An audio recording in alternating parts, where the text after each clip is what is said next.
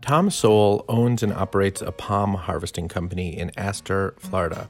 It's a little place sort of on the St. Johns River between Ormond Beach and Ocala, Florida. It's in the middle of nowhere, actually. Tom is usually on the lookout for hurricanes that could cause flooding that would affect his palm harvest. Like 2 years ago, we had a couple of hurricanes. Well, there's areas that we could not get into. The palms were just landlocked with water that was, 6-8 feet deep. But this year, there were no hurricanes, no flooding. This year was excellent.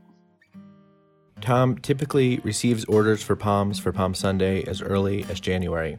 Most of the church goods dealers that we are associated with try to get their order for their palms when they're contacting the individual parishes for Ash Wednesday. Last year, Tom and his team harvested about 43,000 palm buds to fulfill their orders.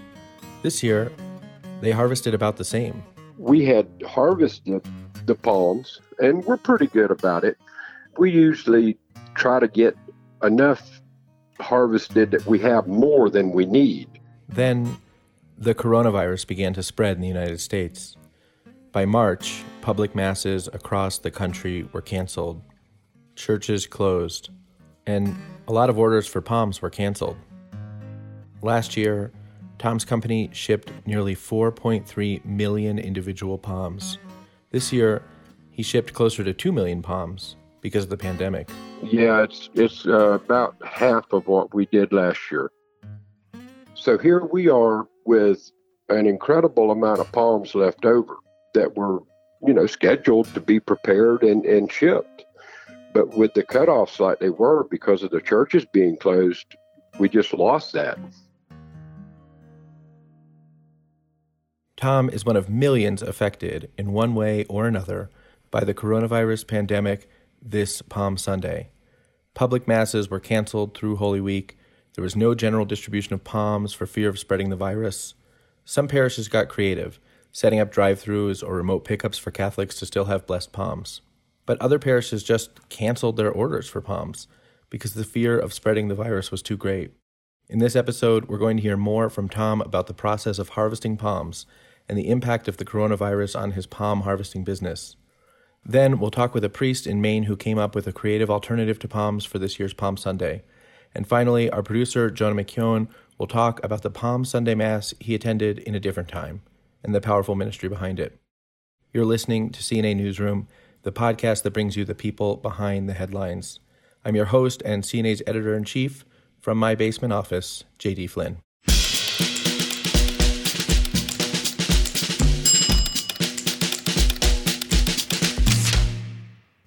Tom has lived in Astor, Florida his entire life, and he remembers palm harvest season making an impression on him even when he was a kid.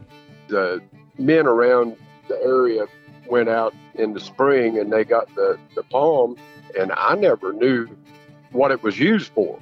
I just went along with them, and as time went by and I got older, I started going out and getting the palm and selling it to a local man, and I still had no clue what he did with it. It just went like that up until about 15 years ago. Tom isn't Catholic. He was raised a Protestant, and get this, his own church where he grew up never used palms in its own celebration of Palm Sunday. And then 15 years ago, I started trying to learn more about the palm, what was actually done with it, where it went, just more out of curiosity than anything. For years, Tom harvested palms and sold them to wholesale florists. Then, in 2008, he had a chance meeting with a church goods dealer who happened to be on vacation in Florida. The man gave Tom a lot of practical advice about the business of supplying palms for worship. The two decided to start a partnership. After I met with this man, we started preparing the palm and doing the palm strips. The process of harvesting palm branches takes 2 to 3 months. The majority of orders for palms are placed in January, around the same time that Tom's company takes orders for Ash Wednesday ashes. Tom produces those ashes each year by drying and burning leftover palms from the year before. Once Tom and his team figure out how many palms they'll need, they start to harvest. When it's first harvested, the palm looks very different from what we receive on Palm Sunday. The palm is harvested as a bud fan. It's the frond before it actually unfurls and turns green. It's the closed palm. Tom and his team cut the palm buds and tie them into bundles. For some of Tom's customers, that's where the processing stops. But processing continues for most of Tom's orders. The palm buds are brought into a warehouse Tom leases for several months out of the year. The buds are brought in, then we cut the individual strips to length. Each bud produces between 20 and 30 individual palms. And then there's an army of people, families, that'll clean those. The palms are covered at this stage in what Tom described as stringy pieces. It sounds kind of similar to the silk you can find on corn on the cob. So what we do is our very best to remove all of that and anything that may be on the palm that from out in the forests and in woods. Like fungus or bacteria.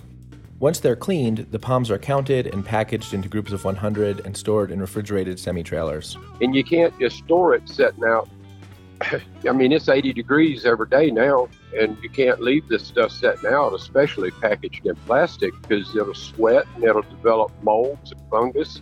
So we have to keep it refrigerated to protect it and to maintain its fresh quality. So when we ship it to the customers, they have something nice. We try to make everything as good when they use it on Palm Sunday as it is the day we take it off the tree and clean it. Last year, Tom's company harvested, cleaned, and shipped nearly 4.3 million individual palms. Now, keep in mind, 5 years ago, 6 years ago, I couldn't comprehend 1 million. And I still have problems with that number because it's just so many. But by the grace of God, and I mean that, we get it done. Tom said it's a neighborhood effort. There's local families that are involved, and they have relatives that pick tomatoes and work in fields, and they'll have a break for a couple of weeks between harvests or crops or whatever, and they'll come stay with their families and help do this. The palms usually ship out 2 or 3 weeks before Palm Sunday. We shoot for everything to be delivered no later than the Tuesday before Palm Sunday. This year, of course, the coronavirus changed everything. We had an incredible number of cancellations up until 2 weeks ago. For us to be efficient in what we do, we have to get these palms all prepared and store them in a cooler.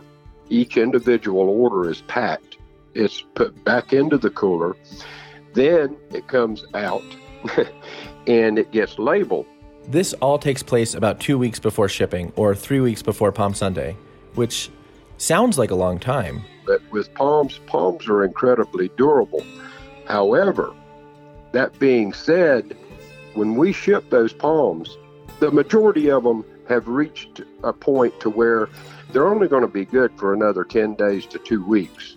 And it's a delicate balancing act that we have to do to get all the palms prepared, ready, packaged, and then labeled for timely delivery.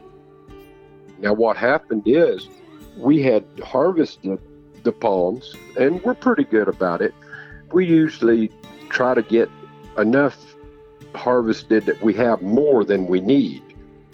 Then we had cutoffs, so here we are with an incredible amount of palms left over that were, scheduled to be prepared and shipped. But with the cutoffs like they were because of the churches being closed, we just lost that.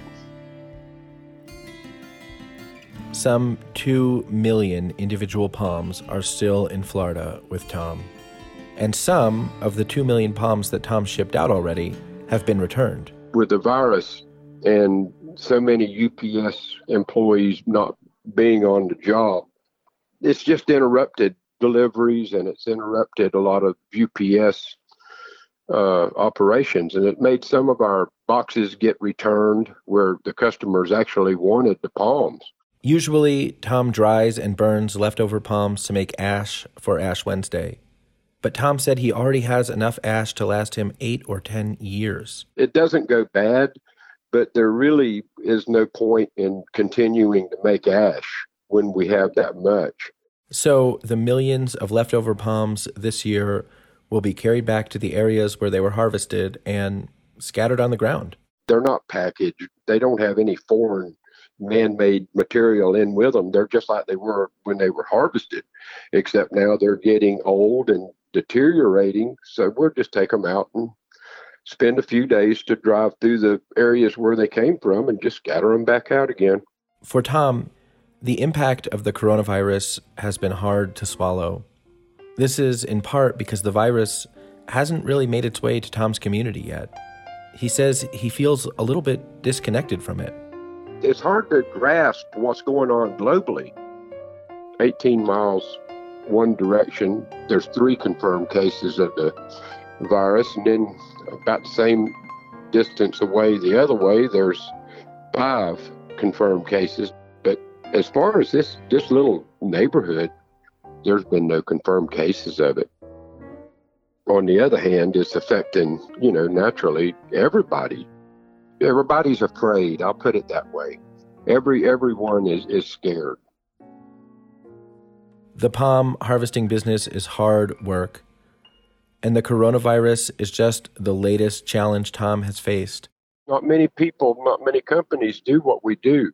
I know that there have been in the past, say 50 years, there's been quite a few other companies embark upon this, but for whatever reason they just couldn't hang in there with it. It's really difficult. But Tom said he is staying hopeful. There's no way that anything like this could be just commonplace and coincidental. It's a blessing. It's from God, and there's no doubt about it.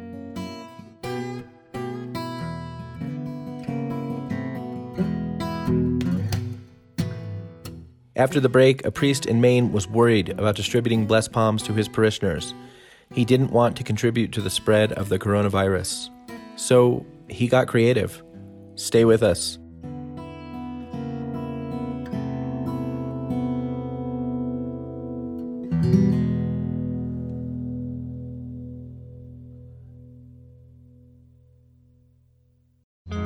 On Wednesdays, we wear pink. On Mondays, we listen to CNA Newsroom. My name is Carl Bunderson. I'm managing editor at Catholic News Agency. If you're listening to this right now, there's a 30% chance you're already subscribed to CNA Newsroom. It's like I have ESPN or something. But if you're not subscribed to CNA Newsroom, you can't sit with us. CNA Newsroom is available on every podcast platform, including Apple Podcasts, Spotify, and Stitcher. Search for CNA Newsroom and tap the subscribe button. And while you're at it, leave us a rating and a review.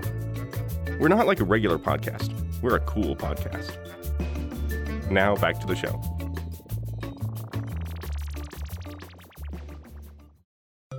Father Lewis Phillips was pretty disappointed when he heard that public masses in his Diocese of Portland in Maine would be canceled through Holy Week. But he quickly got to work on adapting the various rites of Holy Week, which are in themselves, they're beautiful and elaborate and very meaningful rites, but we can't just go about it as normal because nothing's normal right now. Each of the days of the Triduum pose special challenges, and I guess backing up to Palm Sunday, the only real challenge is blessing the palms. Father Lewis received his shipment of palms the week before Palm Sunday. However, we won't be able to distribute them this year because, again, of the CDC guidelines, and just really don't want to put anybody in jeopardy through extra handling of things like the palms. I'm thinking about how people are going to miss that connection of actually having palms, that they can go to church and the palms are blessed and then they bring the palms home with them. A lot of people will place a palm branch behind their wall crucifix, or perhaps kind of tuck it in behind a religious piece of art. Something again, something that they will see on occasion, and just kind of bring back the memories of what we are celebrating and what we are remembering in these days ahead. The other day, Father Lewis called up a couple of his friends and fellow Mainers who are stuck in Florida because of travel advisories. When I got off the phone with them, I thought, gee, they're kind of fortunate because they can just kind of go right outside, and there's plenty of palm trees in Florida, and it might not be blessed, but you can still bring that in and into your house, and it still serves the same purpose. I thought, well, too bad, because as far as I know, we don't have any palm trees in Maine. I've never seen one. So, and I got to thinking, I was looking outside, I'm thinking, but we do have plenty of pine trees. Maine is, in fact, known as the Pine Tree State. Then Father Lewis got to thinking about Christ's entry into Jerusalem all those years ago. What they were doing, in essence, was laying out the red carpet for him. Of course, it wasn't a real red carpet, but what they used is what they had. They had plenty of palm trees, so they cut down branches and made a carpet of branches for him. And then, of course, waved the branches in welcome as he came through. So just as the people of Jesus' day used what they had at hand, thinking, well, we can really do the same thing. And what we have at hand here is plenty of pine trees. And that was the beginning of Pine Sunday. In lieu of distributing palms, Father Lewis has encouraged his parishioners to go out into their backyards and clip some branches from a pine tree. The pine branches won't be blessed, but Father Lewis said they can serve the same purpose as palms. They can serve as a reminder of Holy Week. Maybe those pine branches could connect us really not only with the events of Holy Week, but connect us with one another. If we kind of do this collectively, even though we're all kind of separated, we are separated physically, there's something to be said when still we come together to pray together and celebrate our faith together through this simple thing.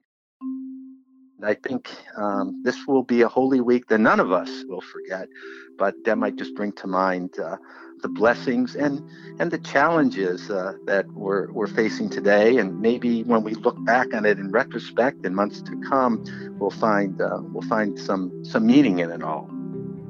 Father Lewis said he hopes this is the last Pine Sunday, but pines do hold some advantages over traditional palms. Palms, they kind of shrivel up in a week or two, and even though you can have them year round, they pretty much dry up.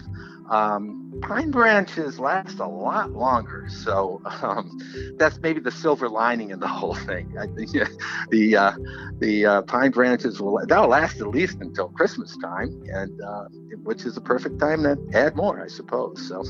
Then, of course, there's the scent of pine. Yes, yeah. Palms don't really have any kind of smell to them at all. So, yeah. Father Lewis did receive his typical shipment of palm branches. He said it was too late to cancel his order. He plans on using the palms to decorate the church for the live-streamed Mass. But he'll also add some pine branches to the decorations in solidarity with his parishioners watching from home. Hopefully people understand that, this is not like broadcasting a Mass for entertainment. It's really to invite everyone to participate, to actively pray with one another, albeit physically separated, but certainly not spiritually. So in that sense, I'm looking forward to it. I'll also be looking forward to getting back to normal. So just as soon as possible, that'll be wonderful. For CNA Newsroom, I'm Kate Oliveira.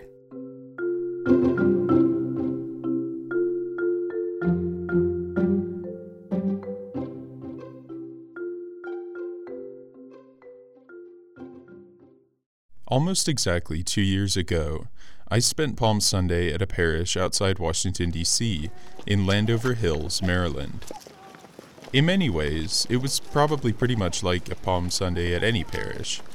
Before Mass started, everyone gathered in the parish hall to get their palm branches and prepare for the procession around the church and into the sanctuary.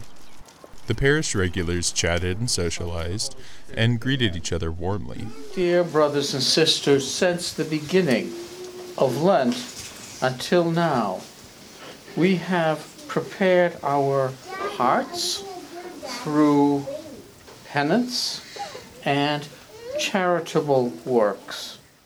The procession around the church was a bit quieter than most, with the rustling of the palms themselves as the only real sound to speak of.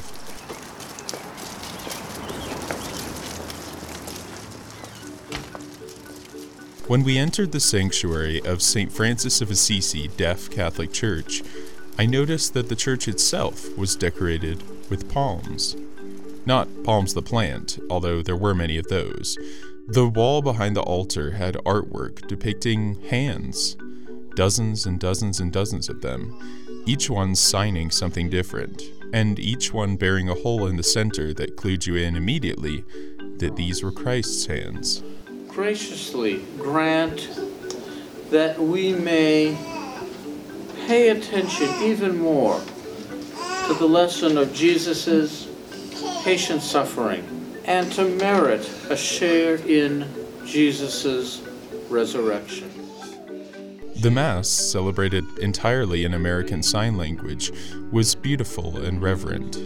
Each one of the lectors presented their reading with an interpreter speaking the words for the benefit of the few hearing people that were present.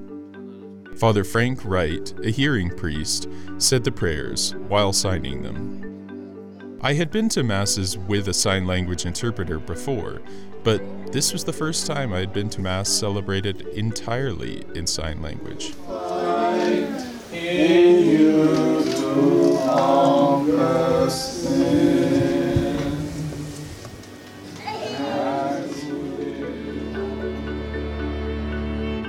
It was the first time in my life where I saw through the hands of the priest God communicating with me. And that was such a profound experience for me, because sign language is a gift from God. And it's great when people can use that. We spoke with Father Sean Carey, who's the director of the Archdiocese of Boston's Deaf Catholic Ministry. Here's Father Sean speaking with the help of an interpreter, Jenny Corbin. I think that for me as a deaf priest, it is really beneficial for me to be able to minister to people who are deaf, because we have a similar background and shared experiences of struggles growing up and what that's like, that, a lot in common that people who are not deaf wouldn't necessarily understand. Father Sean grew up in the Diocese of Springfield, Massachusetts, and went to Providence College. There, he enjoyed going to Mass in the evenings with his friends, several of whom helped him to participate. I had friends that I went to Mass with who were hearing, and they would kind of help interpret the Mass for me. There wasn't professional interpreters that were available, but, my friends would help me out and interpret the Mass for me into sign language. So that was a good experience. I was working in Boston. I found out that there was a church for deaf Catholics that was near Boston. So I decided to try it out and go there. This was Ash Wednesday, 2001. Father Sean assumed that it would be a regular Mass with a sign language interpreter at the front for him to look at, but he was wrong. When I went to the church, I found out that it was the priest himself who was signing, and that was a complete shocker. So it was the first time in my life where I saw through the hands of the priest God communicating with me. So that was how I became involved with the Boston Deaf Catholic community, was through that first encounter on Ash Wednesday with the signing priest. He became a lector and a Eucharistic minister, and various people began to ask him if he had ever considered the priesthood. And I said, did they pay you to say that? And he's looking at me going, no, I just thought it. So I decided to meet with the spiritual director and, sort through the issue and discern a little more. He was volunteering at a nursing home for the deaf in Boston and befriended an elderly lady named Mary. One day, she looked at me and she said, you'd be a good priest. You should become a priest. And I would always say, no. So I remember going to visit her as she was close to her death, and she looked at me and she said, Sean, you will make a great priest. And then she passed away. And it was just such a moment, like her last words of her life were telling me that I would make a great priest. And obviously, at that moment, God was communicating through her and trying to get through to me. Father Sean attended St. Patrick's Seminary in Menlo Park, California. His first assignment as a priest was at a hearing parish in Hopkinton, Massachusetts. Just a reminder that these are Father Sean's words spoken through the interpreter. And so when I celebrated the Mass in sign language, I had a voice interpreter there, and people really appreciated it. They really loved having access to the Mass in that language and seeing it come alive. And they appreciated me for who I am, and I felt like it didn't matter, if I was deaf or hearing. People really just saw me for who I was, and they appreciated me. And it's true that we are all parts of the body of Christ. We're all members, we're all brothers and sisters together. So it doesn't matter who you are or what gifts you have to bring to the table. It was a beautiful thing to see that, in the parish. And then it is important to have specialized ministries and to minister to people who are deaf, because, of course, people who are deaf have their own culture and their own language and their own skill sets that they bring. Father Sean has been the director of the Deaf Apostolate in Boston for the past 6 years. He's also a parochial vicar, and last year he got to celebrate the Triduum Masses in sign language. That was the first time that we had the Triduum that I celebrated by myself. Because of the fact that there are 2 parishes in the collaborative and the pastor needed to be at one and I needed to be at the other, it was very cool because we were able to make it really deaf-friendly. And, we had deaf lectors and we had other people. So it was really like a bilingual Mass experience, and it was so beautiful. Although many more options exist today for deaf Catholics than in the past, there are still many challenges. One of the biggest is simply the problem of limited resources. That presents a barrier and an obstacle for accessing religious education in the church, because hearing communities have so many resources available to them. Educational video materials are a great resource, he said, as long as they provide captions. People who aren't entirely deaf aren't the only ones who will benefit from more captions, he said. If you're going to make a video, you have to have access for closed captioning for people who can understand, even if it's an older person who's losing their hearing. Having closed captioning can benefit many different groups of people. One of the biggest things, Father Sean said, is simply a lack of sign language interpreters at Mass. So I've noticed all over the U.S., it seems like there is limited access for interpreters at Mass. There's not enough interpreters who do that. And deaf Catholics tend to feel isolated, so that's definitely a challenge as well. So I hope to improve that. I hope to work on making more resources available and also more interpreters available. One of his favorite memories working with the deaf ministry was leading a group of deaf Catholics on pilgrimage for World Youth Day in Krakow. I think that it is always good to see God's grace at work. That God's grace can become present, through my service. It's great for me to be able to bring God to people. It's a joy to be able to serve people in that way. And I also want the deaf Catholic community to feel empowered that they can have a relationship with Christ. They can do this. It's not an environment of exclusion. It's not to say that if you're deaf, you cannot be part of the body of Christ. And I think that is my gift from God, the empowerment of teaching them that you are a member of the body of Christ. You do belong. For CNA Newsroom, I'm Jonah McKeown.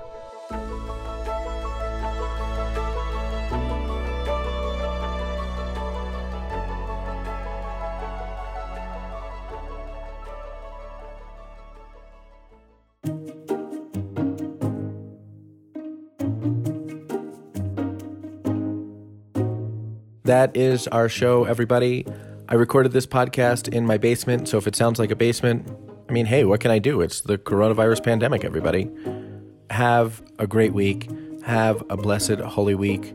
Thank you for staying with us, for listening to us, and for supporting us. CNA Newsroom is a production of Catholic News Agency, a service of EWTN News. I'm your host and CNA's editor-in-chief, J.D. Flynn. We're produced and edited by Kate Oliveira and Jonah McKeown. Our executive producer is Kate Oliveira. And remember, if you see the Easter Bunny, stay 6 feet away. Happy Holy Week, everybody.